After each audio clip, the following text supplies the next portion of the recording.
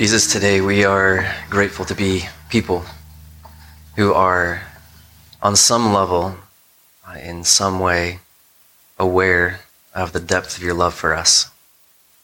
Now we also admit that's limited, and we're all in varying degrees of brokenness, varying degrees of finding hope, various degrees of understanding what that love really means.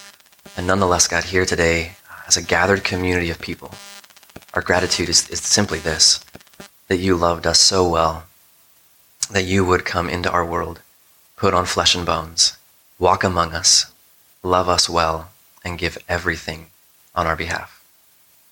God, we know that's not exclusive. It's not just this group. It's not just Christians. You've loved all people of all time. And so, God, we turn our attention to you as you guide, as you lead, as you change our thoughts, our minds, our beliefs, our feelings, and eventually our actions. We love you, Jesus. We pray in your name. Amen. You can have a seat. Well, good morning, and let me welcome you again to Church of the City. My name is Russell. I'm the teaching pastor here, and as I think I say far too often, the word that comes to mind as I sit here, as my eyes adjust to the really bright light in front of me, and I try to make out your faces, the only word that strikes me in this moment is gratitude. I'm so grateful to be with you. There's something about being a community of people that is by necessity, it requires more than one person. And to have the time and the space, to have the kind of connections, the relationships, the depth, even as you come maybe for the very first time, to have things that exist like this, where a group of people who are quite different from one another, who think differently, who have different storylines, can occupy the same airspace for a moment of life and turn our attention and our energy and our focus towards Jesus of Nazareth. That's quite remarkable. And I'm grateful for you, grateful to be here with you. I'm grateful to have the opportunity to guide this part of our time together around the scriptures. Now, I'm going to do something that we do from time to time, and big, deep breath here. There is no obligation or arm twisting for you to participate in the way that I'm going to express or ask you. I'm not saying anything right now. We're going to pass a microphone around in a few minutes, and I know that's terrifying for some of you. So let me just give you an out right now. There is no requirement or obligation for you to speak into any microphones today, but here's what we're doing. Last week, we began a mini-series that's going to take us about 12 years to get through in the book of Psalms. And I joke about that, but the reality is we're going to do 10 weeks in the book of Psalms right now. We're on week 2 right now, and then we're going to take a big break, do something else in the scriptures, and come back to this and revisit this from time to time over the next 10 or 12 years. So I expect all of you to be here through the duration of the series. But one of the things that the scriptures is they're unique, right? They're different from one another. And one of the ways that they're unique is they're not all the same kind of literature. And the Psalms predominantly, if you are aware, or if you've read them before, they're poetry. Which, like I expressed last week, like just saying that makes a little bit of vomit come up in the back of my throat because I don't like poetry. I never have. Like, it's never been a genre of things like figure up, like, I'm going to go pick up a book and it's going to be poetry because that's what I want to read right now. Never in my life has that ever happened. Okay, one time, Shel Silverstein, when I was a kid, because it was ridiculous. Besides him, nothing, okay? But here's the thing. We have this amazing body of work in the Psalms that they are this entrance into the heart and the mind and the soul of humans much like us, who lived roughly 3,000 years before us. And we have this elitism about, we're so evolved and we're so technologically advanced and our culture and our society is so much better than previous ones. And that's just rubbish. That's just not true. The reality is humans are humans are humans. We've been humans for a long time. We have cultural differences, absolutely. Different moments in time, yes. But dealing with the very same kinds of things today as humans were 3,000 years ago. So what the Psalms are this window into the mind and the heart and the soul of the ancients who are trying to understand the very same God that we're trying to understand. And so last week we began where you start these things in Psalm 1 because we begin things with number 1. And as these were put together, just so you understand, the Psalms are not written by one person. There's some predominance. Some of the writers are more dominant than others. Some, like the very first Psalm, it's not attributed to anyone, so we kind of left in the dark about who wrote it.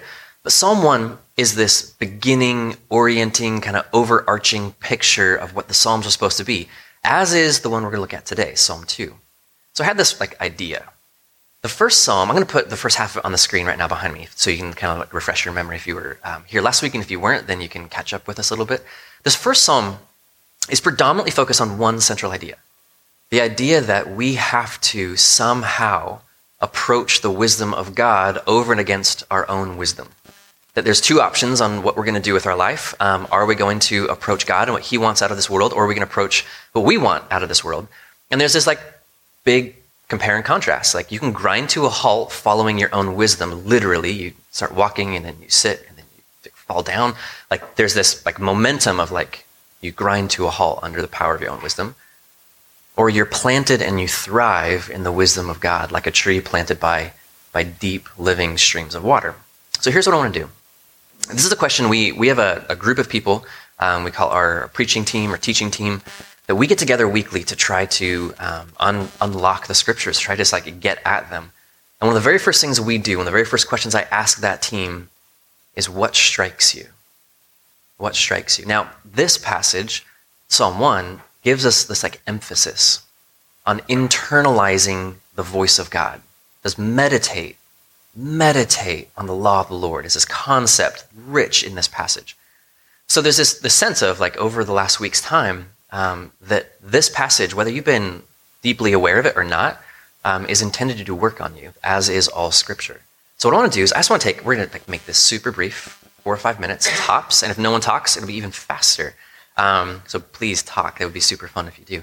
But my only question is this, fundamentally, what strikes you? And the reason we're going to open this up to conversation and passing a microphone is because we have a deep belief system here at Church of the City that this is not a church about a single individual other than Jesus of Nazareth.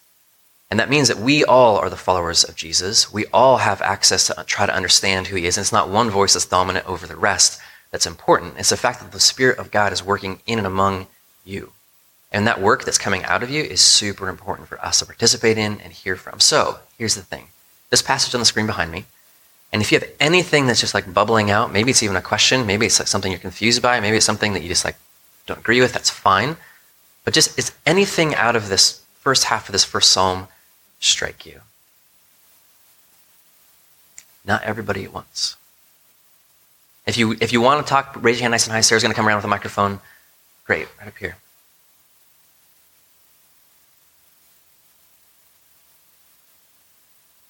Elizabeth, God bless everybody. I think two things come to mind. The first, obviously, the fruit and being fruitful for God. And the second thing is that God created the world and nature. And so being able to recharge and renew yourself and be close to God and not sin by being in nature by the trees and the stream are two things that come to mind. So... Yeah, one of the beautiful things about poetry is, and we talked about this last week, is the ability for us and the need for us to use our very best interpretive skills. And that's left, honestly, to us. It's poetry, it's imagery and metaphor, and there's something that moves right into the literal with it. And this image of a tree planted by waters, Elizabeth, is spot on. I mean, it is pulled right out of the reality of the world around us. There's something about the created world that's beautiful and redemptive. What else? Something else that strikes you? I'm Molly. Where it says which yields its fruit in season, I think that's really powerful, especially for me at this time in my life, because we want to yield fruit all year long, and we want to look productive, and we want to be showing off that we're bearing fruit. I don't know. But it very specifically says in season, meaning in its due time. And there's multiple seasons. So those seasons like winter that, we're just completely bare and broken, those are a season too, and they're there for a reason. But yielding fruit in its season is a specific time and not just year round. Yeah, so that's what really struck me. Thank you. Someone else? Anybody else?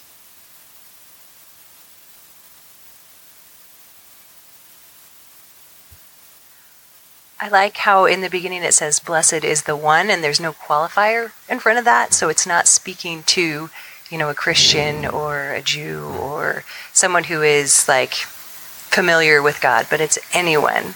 And I love that it's open. And I feel like it's easy for me to want to put qualifiers on that and like make that specific. And it's not, it's for everyone. And I really appreciate that. Thank you. Yeah, over here.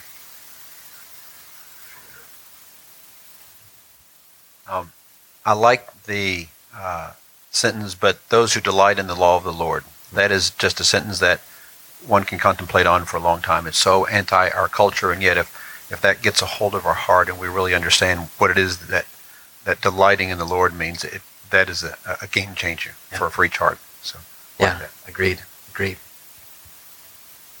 Yeah, one more right there.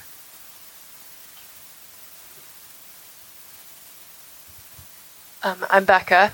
I think it's great that this is like the first 3 verses of the entire book, and it says, who meditates on his law day and night. I think that being the baseline of like meditating on the book and meditating on the words, even if you don't understand them, just that you're processing through it and thinking about it and trying to figure it out, I guess, is a really great way to go into the chapter and into the rest of the book and the rest of the Bible, just looking for understanding, even if you don't find it right away. Yes, Becca, thank you. Thanks for saying that. You said it way better than I could have, and I think that's essential. Like, that is a central piece of who we are as humans, and a central identifying factor of who we are at Church of the City, that we are a community of people that have the ability to be honest enough to say, I don't have it all figured out right now, but I'm trying. And that's the qualifier. It's like, a lot of people want to say, I just don't have God figured out, I don't have Scripture figured out, I don't know what I'm doing, and they're done.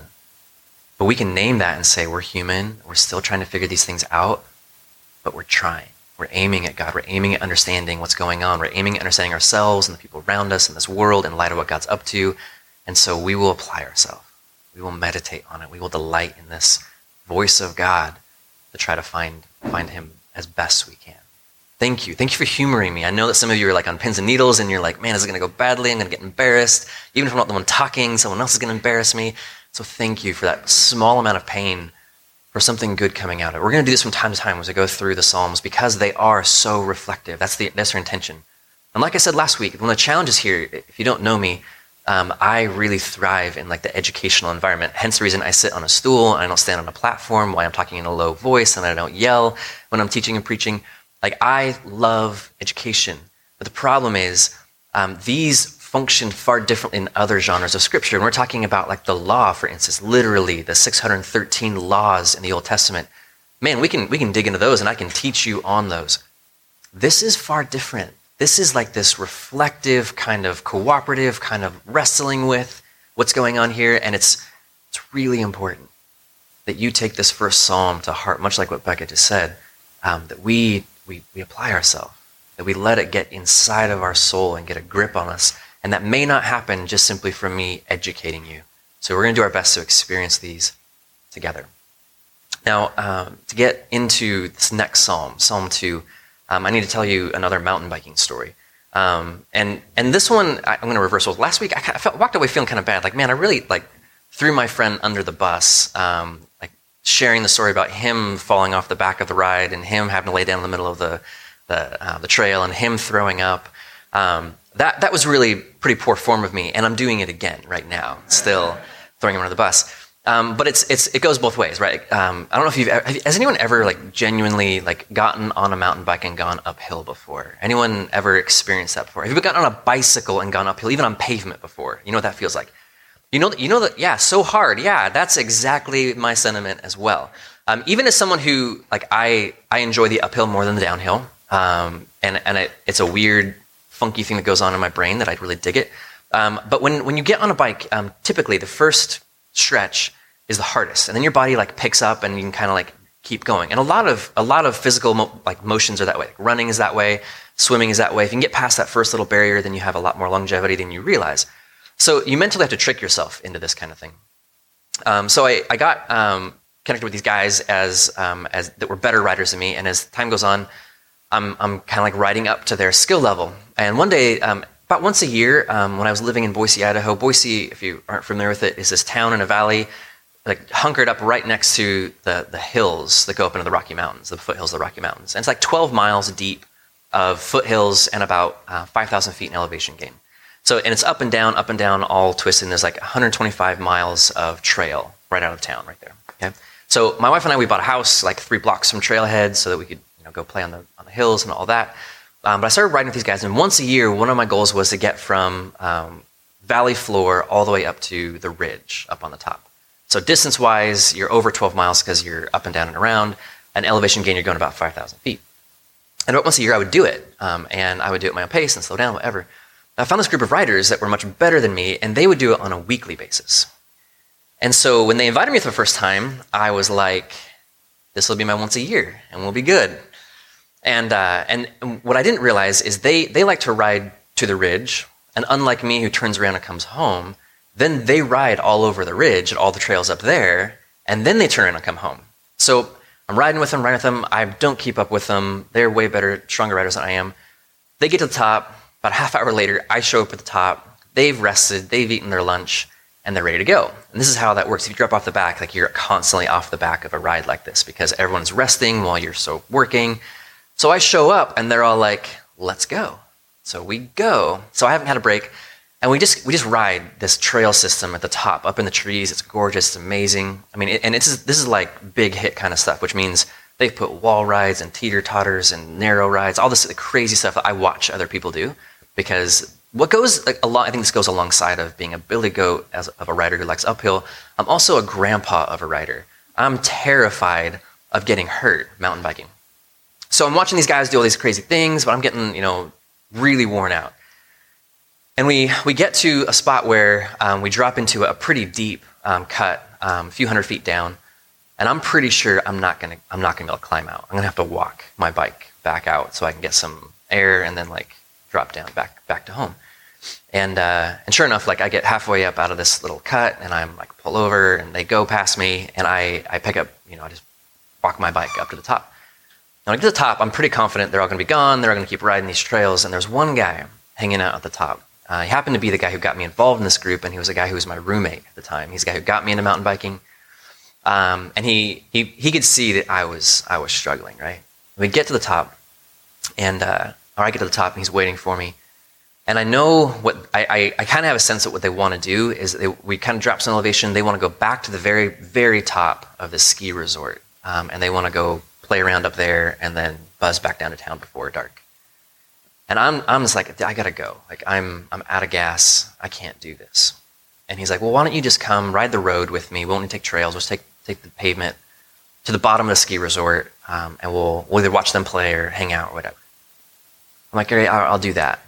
But you understand this, if you've ever been on a bicycle before, as opposed to driving in a car, you realize that elevation gain is a real thing, right? You get on a bicycle or a skateboard or anything with wheels where you're under your own power, and all of a sudden, the little slope between wherever and wherever that you always drive, and it's just fine, you just push your right foot down a little bit harder, is very different when you're using your own energy to go that distance. And so in my mind, the road from where we were to the bottom of the ski resort was flat. It was not flat. There was no flatness to it whatsoever. It was a climb, and we had about a 2-mile ride on pavement to get to the bottom of the ski resort. And so I'm on the road, and it's there's no traffic up here. It's just this little road that goes up to a ski resort. There's no one there. It's a summer night, no cars, and so we're just kind of out on the pavement. And my buddy who's out in front of me, he just keeps pulling away from me. I'm like, I just can't keep up. So finally, I'm at a spot where I gotta go turn around. And right as I'm thinking I can't go any further, my buddy slows down. He comes right next to me. And he's a competitive rider. He rides road and mountain. And this might sound like a little much to some of you, but this is how things are in the athletic world. He puts his hand right on my bottom, right behind me on my seat. And he starts cranking on his pedals. And I'm cranking on my pedals as hard as I can. And I mean, he and I, we're like manly guys, right? In some sense. And I almost started crying because I was blown away at what was happening in the moment. I don't know if you understand that I'm trying to bore you to tears with how much energy I'd given away because the emotional response of my friend putting his hand on my seat and giving all of his energy so that I would make it to the bottom of the ski resort was unprecedented in me. But he and I, we didn't at that point, we do now, we're very close still. We're starting a relationship where we were willing to share honestly, openly, intimately. And we got to the bottom of the ski resort, and he is blown up because he's been pushing me for about 2 miles up this non-flat pavement. And we get there, and I realized something, that the work he was doing meant he wasn't going to get to go ride up and down on the hills with the rest of the guys who were riding there. So we sat at the bottom, 2 guys completely out of gas, and we had our very first conversation that meant something, the beginning of a relationship that went the distance that he and I are still very close. Now I share that with you for this reason. Of all the moments of my life, and there's a lot of these that kind of fit in this category, this one stands out. To express one little idea about who I am as a person. And I think this is transferable to other people. I'm not as strong as I think I am. I'm not as strong as I think I am. So we get these belief systems in our minds about what we're good at, what we're capable of, what our bodies can do, what our intellect can do, what we can achieve in life. And the narrative we tell ourselves is usually a little bit bigger than reality. Sometimes it's a lot bigger than reality.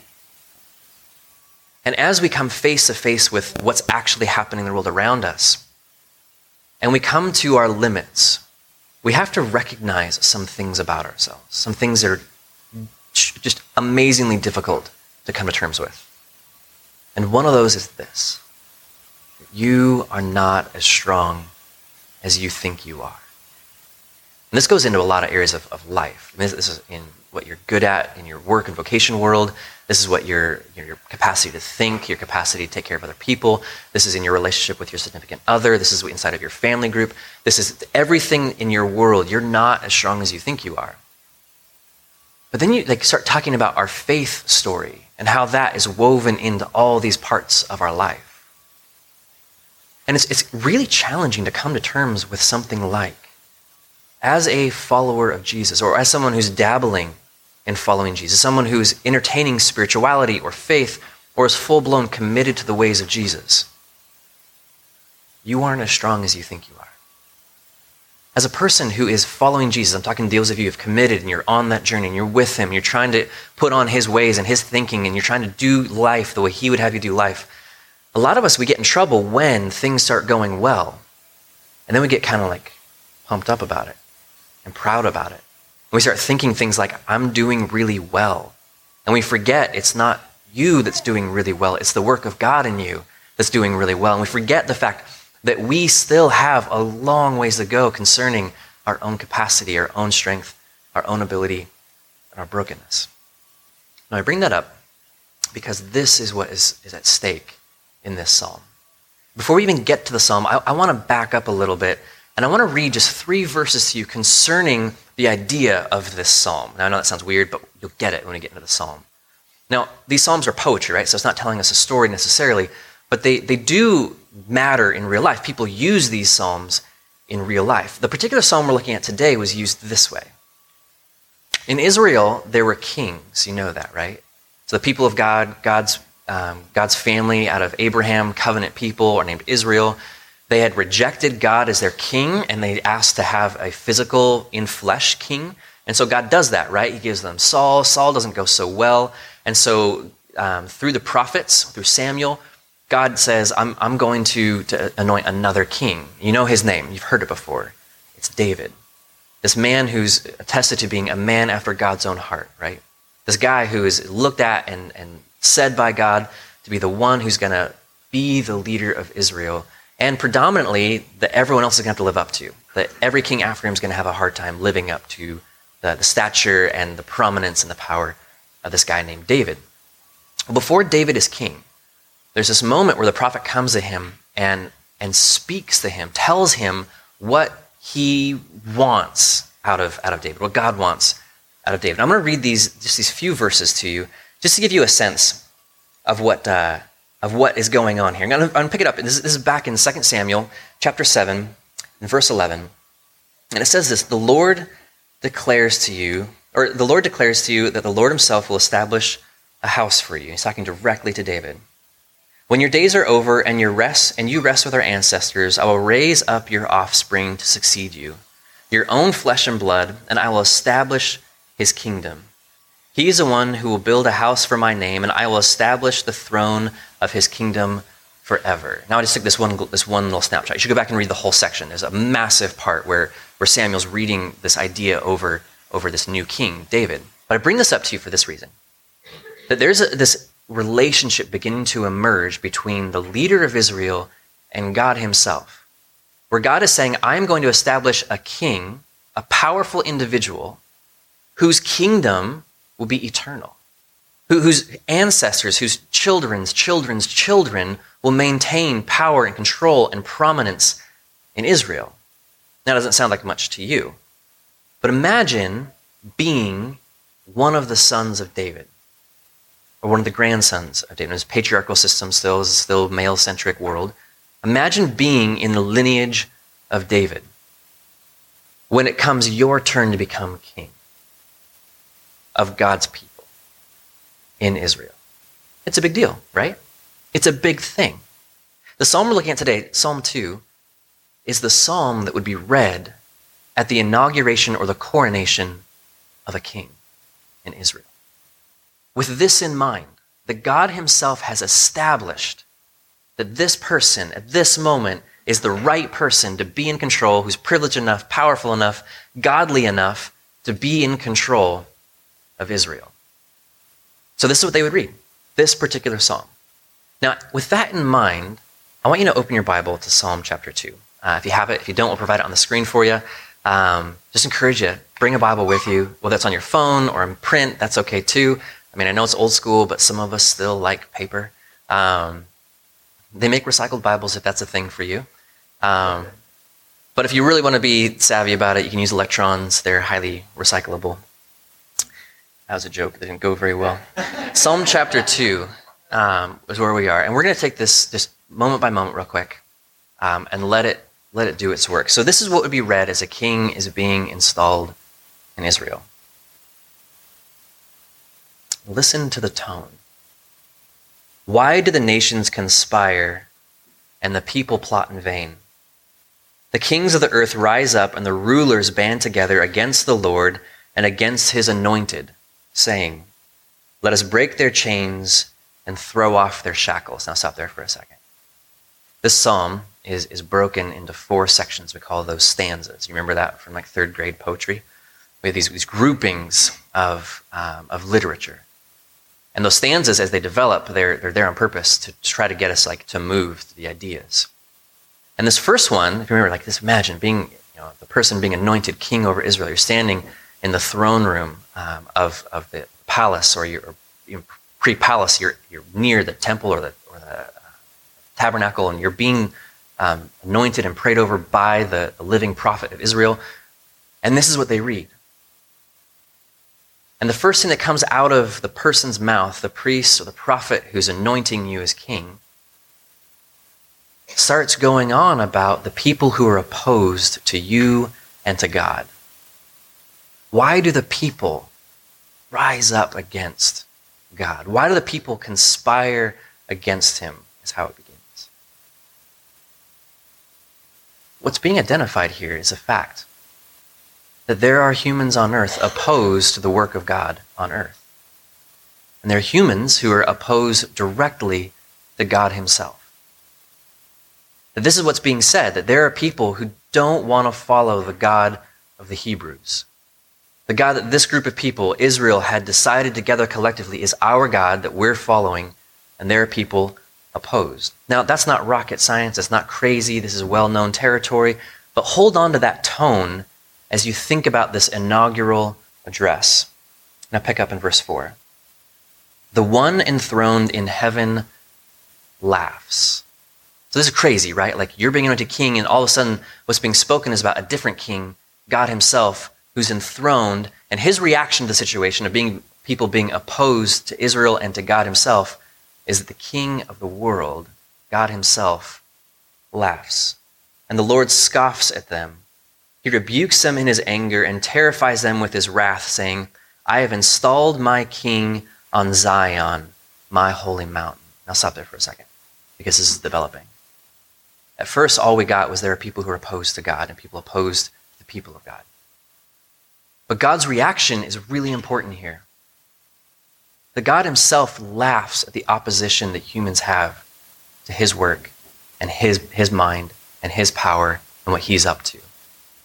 Now, I don't know if that strikes you one way or the other. Some of you are you find security in that concept. And some of you feel like, how could the God of the world laugh at anybody? How could he impose his wrath on anyone? Now, this is an intended reaction. What's happening in the psalm is a display of the overarching ability and power of the God who's leading Israel. What the king is hearing at this point, what the people of Israel are hearing at this point, is the king that they follow, the real king, not the human king, the God who created them, the God they're following, is in complete and utter control of the world. It's this display that he's the one who's actually in control regardless of what humans think about him. But it gets a little bit more complicated, because out of the psalm, what goes on here is all that power, that position of that God is being shifted onto the human earthly king. That God himself is installing someone in Zion. Now, Zion is another name for Jerusalem. It has some end of the world kind of concepts and connotations to it, but here, plainly, if we read it plainly, it just means simply God is the one who's establishing this king to rule over Israel. And so there's this association of power between God himself, the God who looks at the world, who's opposed to him and laughs at them and scoffs at them. He associates that with the king and says, this king I've installed is my emissary on earth. Now imagine how it would feel. This is just how it is as we grow up in childhood. When I was younger, I wasn't the most popular human being in the world. I've shared that with you before. It's still fairly true today that I'm not the most popular person on earth. I was in the category of what you might call a nerd or a geek. And as such, in my academic career in early childhood, I found a lot of comfort among people who thought like me, felt like me, and acted like me, right? But one of the things that I became aware of pretty fast, like many of you, is it's highly beneficial to have a few friends who are bigger and more intimidating than you are.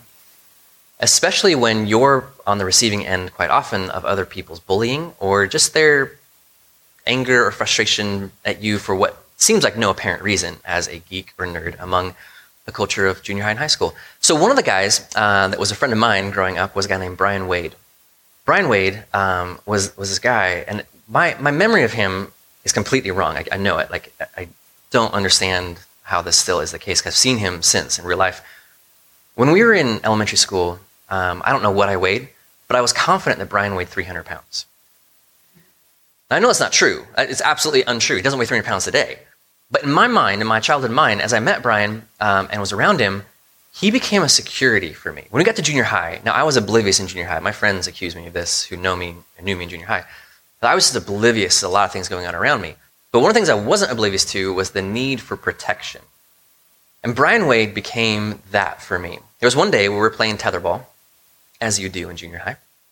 And I pride myself. I was pretty good at tetherball. I enjoyed it a lot. And that makes other people angry, right? So I was playing tetherball against this guy, and I beat him, right? And this guy was classically one of the jocks of our middle school.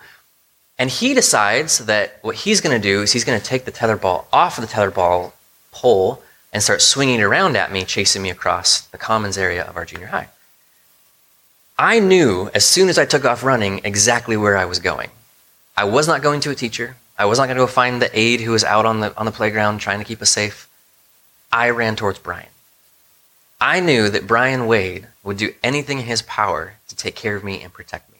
And I knew as soon as I was within relative proximity of Brian, I had all the power that Brian had as well. And I could do or say anything I wanted at that point. Now, I wasn't the kind of kid who taunt people back. I just wanted to go to class the next period without my face bashed in. And so running to Brian was the space where all of a sudden I knew I was safe. That's exactly what's going on in this psalm.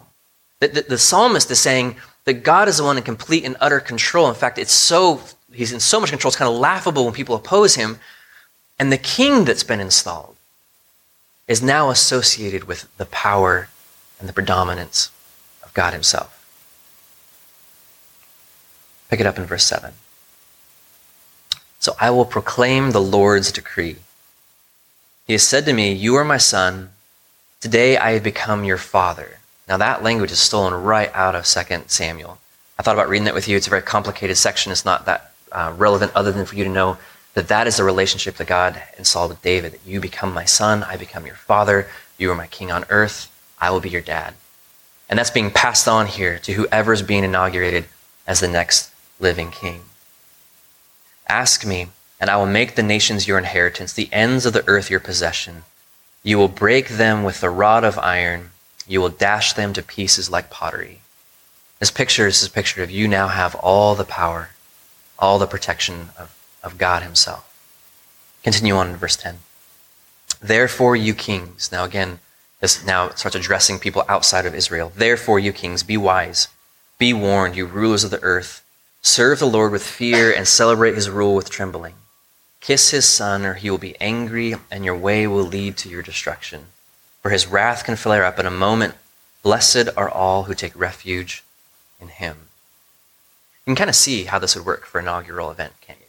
You can kind of see like this would be like the thing that would make the chest of the king get so big as he puffs himself up to say, I am now the living embodiment of God on earth. I am the privileged one. I am the one with all the power and all the control that God himself has as he opposes people who are opposed to him. That would feel really good, I have to admit. That would feel like we've won the day. This is the kind of thing you want to read to a group of people who are struggling to find their place in the geopolitical place that Israel's in, who are trying to understand what's our relationship with the enemies across the river from us who are trying to capture our women and our children. But this is our position against the people who have been dogging us for 1,000 years as they chase us through the wilderness and are still our mortal enemies to this day. This is the kind of thing you read to make people feel good about their position. Now, let's just say, just for argument's sake, this happened on a Monday, this inauguration event.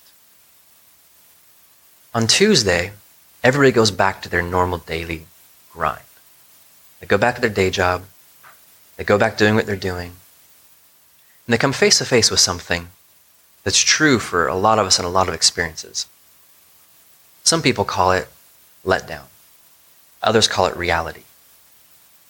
A cold dose of reality begins to find its way into the minds and the heart and the souls of the people who are sitting there listening to this particular psalm read over their king. As they realize fundamentally it hasn't changed anything about themselves personally or about their enemies. Those enemies are still out there. And personally, they understand they're not the king. And this wasn't read about them. I think even for the king, Tuesday's a pretty rough day, potentially. As he comes face to face with some reality, that what was said about him yesterday on Monday isn't quite as true as other people's might believe. You see, what's going on in this psalm is an ideal storyline, an ideal picture of some sort. That quite honestly, not a single king of Israel lived up to. If you know anything about the storyline of the kings of Israel, you know they were all rubbish, even the best ones. Even David, even Hezekiah. These ones that stand out as these like heroes of the kings were so crippled by their own humanity. They were still broken people, humans still wrestling with their own sin story, their own issues, their own inabilities, their own wants perhaps to live up to something like this. But fully, completely, were incapable of doing it. You see, in its particular time and place, the psalm was oriented towards the inaugural event. But all through the New Testament, this passage is quoted. Psalms 2. And it's not quoted about how good humans are, how good a king is, who's physical and in person and just has pulled themselves up by their bootstraps to rise to the occasion to be able to wield the power of God. All through the New Testament, this passage is quoted about somebody else. Not David, not an earthly king, but God himself as he walks into humanity, putting flesh and bones on. God himself as he decides to live among people in humble means, expressing his own goodness, living up to what is possible as a human being, to live whole and complete and without sin. You see, all the New Testament writers who write about this, Jesus himself is quoted with this passage. God himself, as Jesus is baptized, is quoted with this passage. Paul, a predominant writer of the New Testament, the author of Hebrews, John, the author of Revelation, all quote this in relationship to Jesus showing up on earth, the real anointed one, who God really says, this is my son. This is the one who wields all my power. This is the one I've installed in Zion. This is the one that I can trust to do this perfectly. And that makes a difference. It makes a huge difference in how we understand this psalm.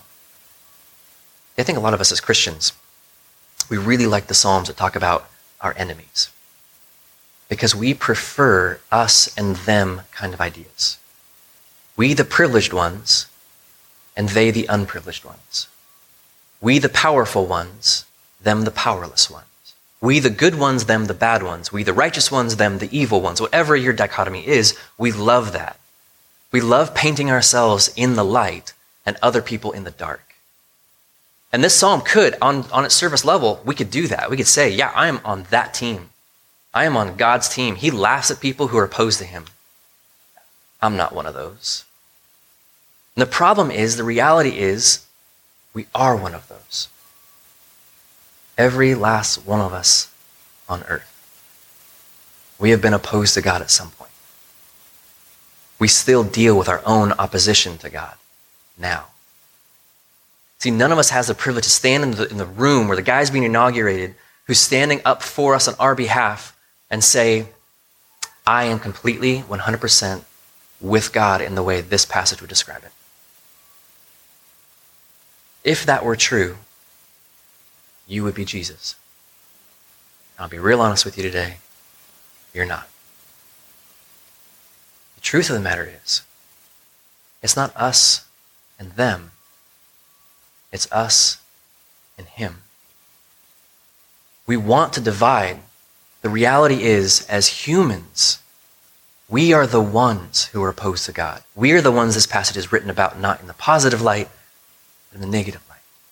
We are the ones who conspire against God at different times of our life to get our way, to do our thing, to get what we want out of our own existence. We're the one that even plot to try to use our own Christianity or faith or religion to get what we want out of life. We're really good at being opposed to God. And what this passage alludes to and what it shows is the vacuum, the need for God to show up on our behalf, in our dust, walk among us, get close to us, have proximity to us so we would have someone to run to. So we could find safety and security that is real and complete and full in light of the fact that we're broken, messy, and sinful, and at times outright opposed and rebellious to God. There is no us and them. It's never been that way. Humanity's lines are not drawn that way. It is us and him. And he has chosen to take off his heavenly robes and clothe himself in humanity and walk among us. He has chosen to do what this passage is intended to create in us. The want and the need and the desire for a king on earth to show up, to be a part of our life in a way that we desperately need, to show us how we've been opposed to God and do something other than annihilate us for it. See, what's striking about God showing up on earth, what blows my mind, is he doesn't just obliterate us. He does the exact opposite. He's patient and he's gentle. At times he's pushy. He goes the distance with us. He extends grace and love compassion, and forgiveness, and hope, when none of those things were deserved on our behalf. See, I think about a passage like this, and my first knee-jerk reaction is to align myself on the side of power. And the king himself didn't even do that. He came into our world powerless, by humble means, into a humble family. He resisted the temptation to overthrow the Roman government. He suffered and died at the hands of people who accused him of things he didn't do. Think about, in view of what Christ is in light of this, my only position to take is that I'm not as strong as I think I am.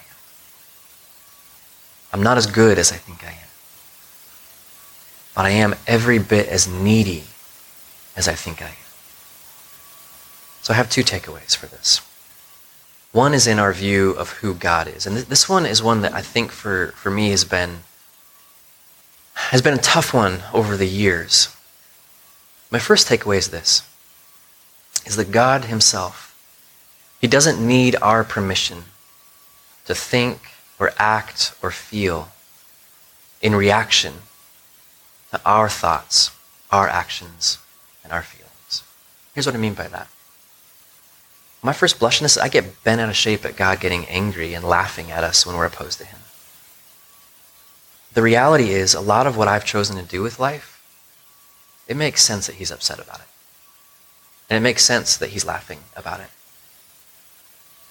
I honestly, the only comparison I have is being a parent, and I'm fairly new at that.